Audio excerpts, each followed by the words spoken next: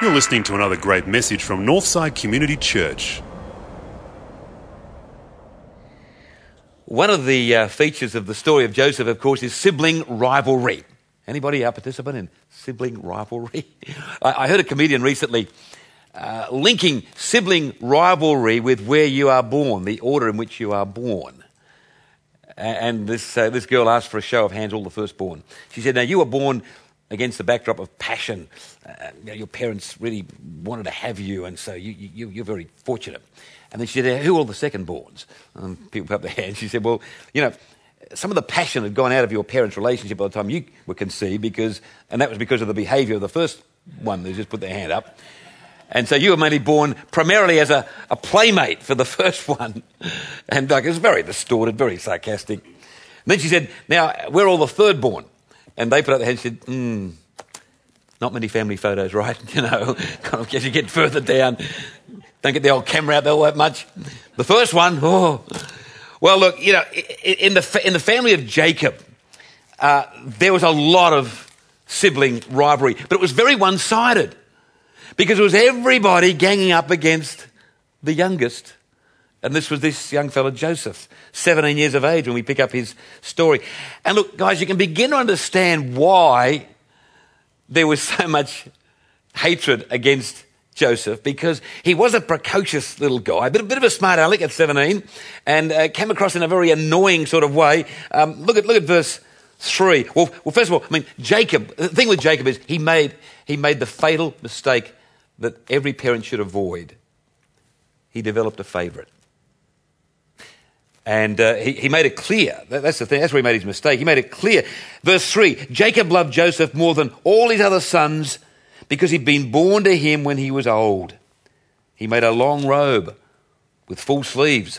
And when his brothers saw that their father loved Joseph more than he loved them, they hated their brother so much that they would not speak to him in a friendly manner. So, you see, Jacob, he had this favourite son. And it's okay for parents to have favourites. I was my mother's favourite, I just know that. My brother and sister keep reminding me of that, firstborn. But Jacob, if you have a favourite, you've got to be subtle about it. Just keep it low key. But Jacob he told them everything. And here's the other thing. Verse 2 says that Joseph would tell his father whenever his brothers played up and messed up.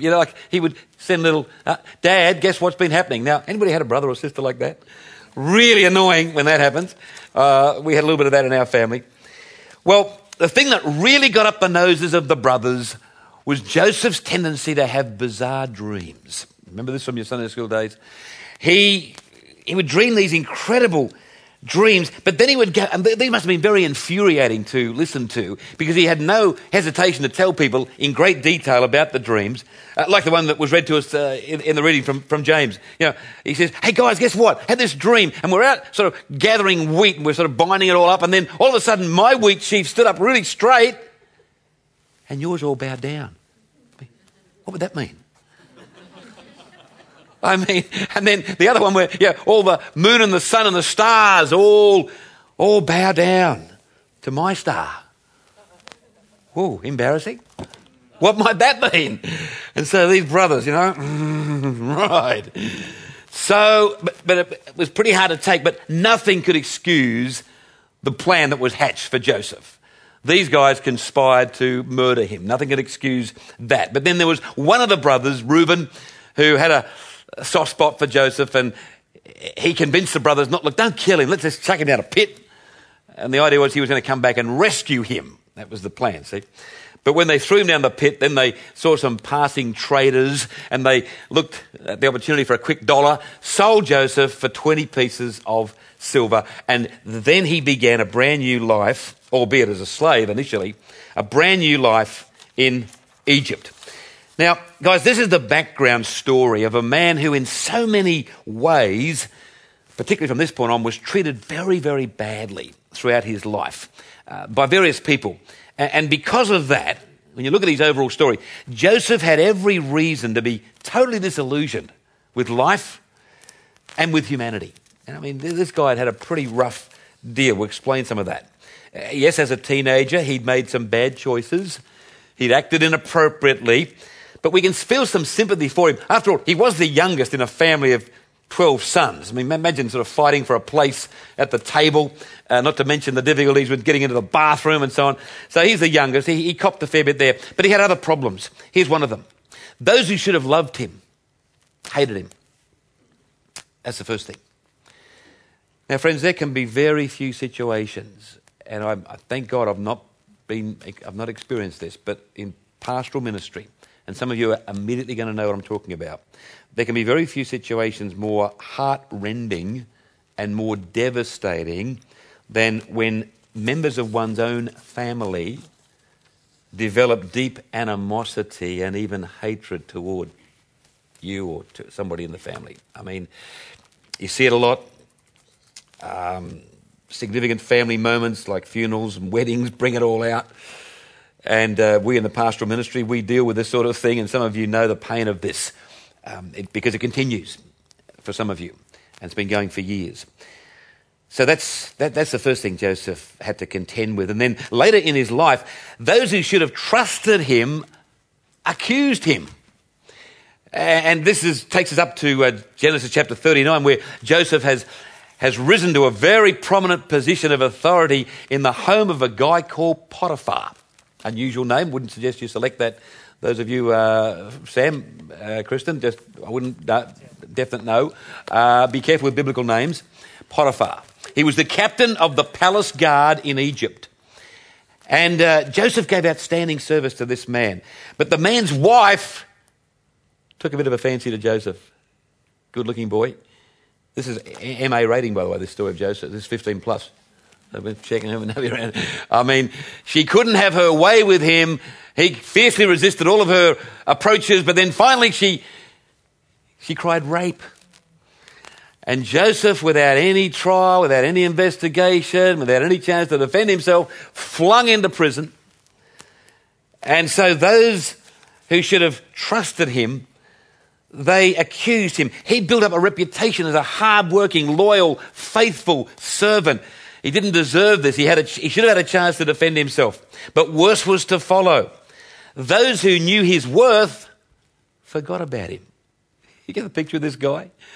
He's having a rough time. They abandoned him. We don't know for how long Joseph was in prison, but based on the biblical record, it was probably for many, many years. And there's a poignant summary in chapter 40, verse 23. Something happened. You see, one of the king's butlers was thrown into prison for some reason, and he connected with Joseph, and they developed quite a friendship. And Joseph helped this guy out on a number of occasions, including interpreting one of this guy's bizarre dreams. Joseph was really into dreams. You know? This guy had a bizarre dream, and Joseph interpreted it, and they built quite a friendship. Now, then the butler was released, and you'd think he would have said, "Hey, look, Potiphar, I've been down in the dungeon with Joseph. Man, we've got to get that guy out. You know, remember him? He's a fantastic guy. He's been so unjustly treated. No chance to defend himself. Let's go and talk to the king." You'd expect the guy would do that. But no. Chapter 40, verse 23. Look at this. This is sad. But the wine steward never gave Joseph another thought. He forgot all about him. Can you relate to that? Invest heavily in a friendship. Go to great lengths to help a certain person in trouble. Only to find that at your time of need, when you really need them, nowhere to be found. Have you had those kind of experiences? Well, Joseph certainly did. He knew the pain of that. And so, friends, you see that at different points in his life, Joseph must have suffered greatly from what can only be described as severe discouragement and disillusionment. He must have become very, very disheartened with life and with humanity itself. Now, discouragement and disillusionment are two of the most difficult things you and I have to cope with in life. Would you agree? And the people of God are not immune from it. I mean, when Joseph came to be a mature adult, he was a faithful, dynamic servant of God. And yet, we see that his journey involved betrayal, false accusation, being abandoned. I'm sure there are people, in fact I know there are people listening to me now who can identify with one or all of these harsh realities. And with the result that you found yourself at times withdrawing from people. That's what happens sometimes when we're suffering from severe discouragement and disappointment. You find yourself withdrawing from people. You may start to compare your situation with others. Gosh, if only if I'd had that sort of upbringing, or if I was in their circumstances, things would be a lot better. And that can lead to a little bit of jealousy and bitterness. You know how this works. You can indulge in a bit of self-pity. And discouragement has the tendency to just sap us of energy, spiritual, emotional, even physical energy. Friends, these are very natural responses to the pain of discouragement. And if not addressed, if these aren't addressed, we may find ourselves permanently robbed of the joy, the peace, the sense of meaning and purpose that God really wants us to have. He's not a mean God. He wants us to have these things, even despite the hardships. But overall, as a deep quality of life, he wants us to have these to fall back on. Well, what can we learn from Joseph's story? How did he handle severe discouragement? That was what drew me into this story this week, because I've had my moments of discouragement, as you have. Well, he is a superhero, and many things could be said about Joseph. I've identified several. Look at this first one. Joseph refused to be imprisoned by the pain of the past. Yes, he was in prison physically in Egypt, but he could have easily become very bitter, very angry. But we find him drawing deeply on his faith in God to release him from any such tendencies. In fact, as a tangible expression of his victory in this area of his life, he gave a name to his firstborn son. And the name has special significance. Look at verse 50 of chapter 41. Before the years of famine came, Joseph had 2 sons by Asenath. He said, God has made me forget all my sufferings and all my father's family. So he named his first son Manasseh. So obviously Manasseh in the original language meant something about being able to walk away from the past. God has made me forget all my sufferings. God has allowed me to forget all my sufferings. Now I'm sure the ability to remember was still there. We never lose that. The hardships you've been through and the hardships I've been through, we'll never erase those from our memory. Only God can erase memory. Whatever we are of reasonable fitness, health-wise, mental-wise, the memories are always there. But he was saying, I won't let these memories impede my movement forward. I won't let these things hinder my progress toward becoming the person I know deep down God wants me to be. Because the Apostle Paul had a similar story we know, very familiar with, in terms of walking away from his past. Not so much things that had been done to him, but things that he had done to others. His relentless pursuit of the Christian church, his criticisms, his arguments, ultimately the persecutions. He talks about his decision to just step away in the power of the Spirit, to step away from the past. In Philippians 4:13, this one thing I do, forgetting what is behind me. And he had a lot to drag him back. He would have had some potential nightmares, some of the things he did.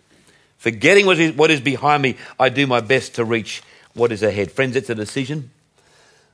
The past for some of us is very, very painful. And you can either linger in the past and wallow in the past, or reach a point where I've paid enough in terms of mental, spiritual and physical health. I refuse to pay more. And I've encouraged people over the years to write a note that says paid in full, to list all the things that are holding you back, to list all those memories. And as a spiritual exercise, to list it and then big cross, paid in full by the blood of Jesus. Sometimes physical things, those involved in counselling will tell you, sometimes physical actions can help reinforce the point that's trying to be made. Hey, here's something else about Joseph. He was resolute about living purposefully in the present. And believe it or not, this stance is reflected in the name he gives to his second son. In verse 52, he said, God has given me children in the land of my trouble. So he named his second son Ephraim. Other versions say, God has caused me to be fruitful in the land of my affliction. He's talking about fruitfulness of children in the first instance, but also fruitfulness in terms of general blessing. But it's also a reference to the fact that this all happened in the land of his affliction. And so despite my affliction, he's saying I've still managed to live with purpose and with meaning right here and now. I love this word resolute because it denotes perseverance. It denotes persistence, being staunch and determined, being tenacious and single-minded. Friends, it's a word that speaks about the part we play in the process of recovery from discouragement. And we have a part to play. God has a huge part to play. We have a part to play. God, through the Holy Spirit, gives us the tools and the resources we need to step away from permanent discouragement. But we are called upon to take action ourselves. It's like Paul says in Colossians chapter 1, verse 29. He's talking about his ministry and how he handles his ministry. And we know only too well that he had huge discouragements in his ministry. Huge setbacks, huge disappointments. Look at what he says in verse 29 of Colossians chapter 1. He says, to get this done, and this is the ministry, to get this ministry done, I toil and struggle, using the mighty strength which Christ supplies and which is at work in me. What a beautiful recognition of the power of God, but his need to be tenacious and to struggle and to really keep pressing on and as an act of the will. And just one more. Paul talks about this with Timothy over in 1 Timothy chapter 4 and verse 10. He says, I struggle and I work hard because I have placed my hope in the living God who is the Saviour of all and especially of those who believe. I work hard. I'll bet Joseph had to work hard when his brothers came down to Egypt in search of some grain. It's in Genesis 42. There was a severe drought in the land of Canaan. All the food had gone. People were flocking to Egypt because the brilliance of Joseph they'd managed to store up lots of grain over the years. And so Joseph is holding down a huge job in the Egyptian government. He is in charge of the sale of all food. It's a big job, big public service job. Well, he recognises his brothers. They don't recognise him. I mean, last time I saw him, he was getting dragged out of a pit and carted off into slavery. And now he's probably wearing beautiful robes and one of those hats like, Tutankhamun and something. He would have looked very, very Egyptian, walked like an Egyptian, all those things. And they didn't recognise him. So what a temptation it must have been for Joseph to exercise his power over these guys, throw them into prison, or worse, because of what they'd done to him. But Joseph's resolve to live purposefully in the present, he clearly recognised the futility of revenge and bitterness. And ultimately there's a beautiful reunion. A whole lot of stuff happens, as you know, but ultimately there's a beautiful reunion and a very touching scene when Joseph reveals his true identity to his brothers. This is one of the special moments of the Old Testament. It's in Genesis chapter 45. And you do well to read some of this week. We're just skimming over it. Genesis chapter 45. Joseph gets to the point where the emotion is overwhelming. And he tells his servants to leave and just leave him with these men who've arrived.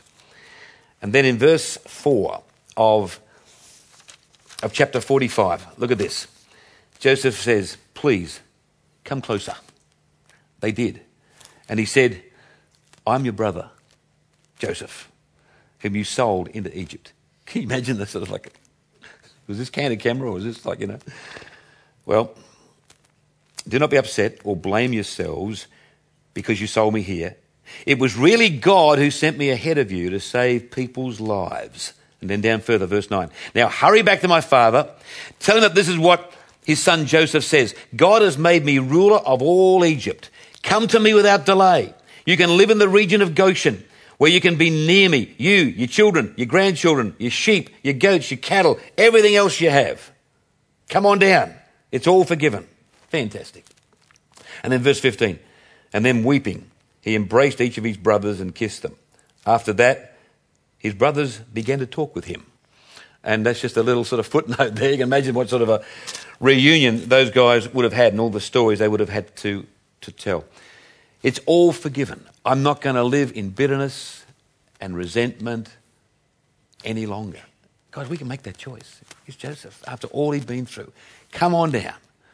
Let's have a huge Christmas celebration this year. Let's all live together. until this crisis is over. It's a fantastic reunion. And guys, that's a perfect segue to the third and final thing we can identify in Joseph in his relationship to God. Here it is. He had a quiet but certain conviction about God's promises for the future. He knew the promises of God about the future of the nation of Israel. He was aware that he, in fact, was part of the unfolding drama. He'd already played a part and he would play an ongoing part. He knew that. And the closing chapters of Genesis are a powerful testimony to Joseph's unswerving conviction about God, the God of history, and the way things were unfolding. He even tries to explain to his brothers how, in a mysterious way, God's hand had been on this whole thing all along. Chapter 50 and verses 19 to 21. Look at this. But Joseph said to them, "Don't be afraid. I can't put myself in the place of God. You plotted evil against me, but God turned it into good." Whoa, couldn't we spend a bit of time on that? There's a whole series in itself. You plotted against me, but God turned it into good, in order to preserve the lives of many people who are alive today because of what happened. You have nothing to fear. I'll take care of you and your children. Be reassured with these words. And it says the words touched their hearts. And then in the closing words of Genesis, Joseph, rather, is on his deathbed. He's on his deathbed and he reasserts his faith in the promises of God. Look at verse 24. He said to his brothers, "I'm about to die, but God will certainly take care of you and lead you out of this land to the land he solemnly promised to Abraham, Isaac, and Jacob." Can you get the significance of that? Here he is on his deathbed, and after all he's been through, Joseph is reiterating the covenant arrangement given way back to Abraham. He knew that this was all working out to a plan, had absolute confidence in the future promises of God. Friends, you and I know only too well life can be full of discouragement and disappointment, and it can be heart-rending. Take some comfort from Joseph. He refused to be imprisoned by the pain of the past. He was resolute about living purposefully in the present, and he had a quiet conviction that God would see him through in the future. Now, that's why I love this man, because you think about it, past, present, future. They're the three things we've got to deal with in life. You can be held back by the past, you can make bad choices in the present, you can be terrified out of your mind and anxious and worried about the future. If you, by the power of the Spirit, can get those three areas of our lives in balance, in sync, through the power of the Holy Spirit, you're talking there about fulfillment, maturity, joy, peace, all the things that God promises. And friends, a lot of this is a choice. A lot of this is a choice which we can make before Almighty God. Joseph did. Not easy. Not easy for Paul. Toil, struggle, not easy. But it can be done. So, where are you up to? Getting held back by the past? Making bad choices in the present? Anxious about the future? Joseph's got a word for you. And it's a word of God, and it's good. Let's bow in prayer. Well, Father God, we thank you for the inspirational example of Joseph. What a man. Lord, with every reason to be angry and bitter and resentful, but a man who ultimately took all those people who'd done him harm, brought them all together for one big, wonderful reunion. And he did it as a matter of choice, not out of weakness, but out of strength. And Lord, we can take such encouragement from his example. May none of us linger in the hurts of the past. May we be very careful about our purpose-driven life in the present.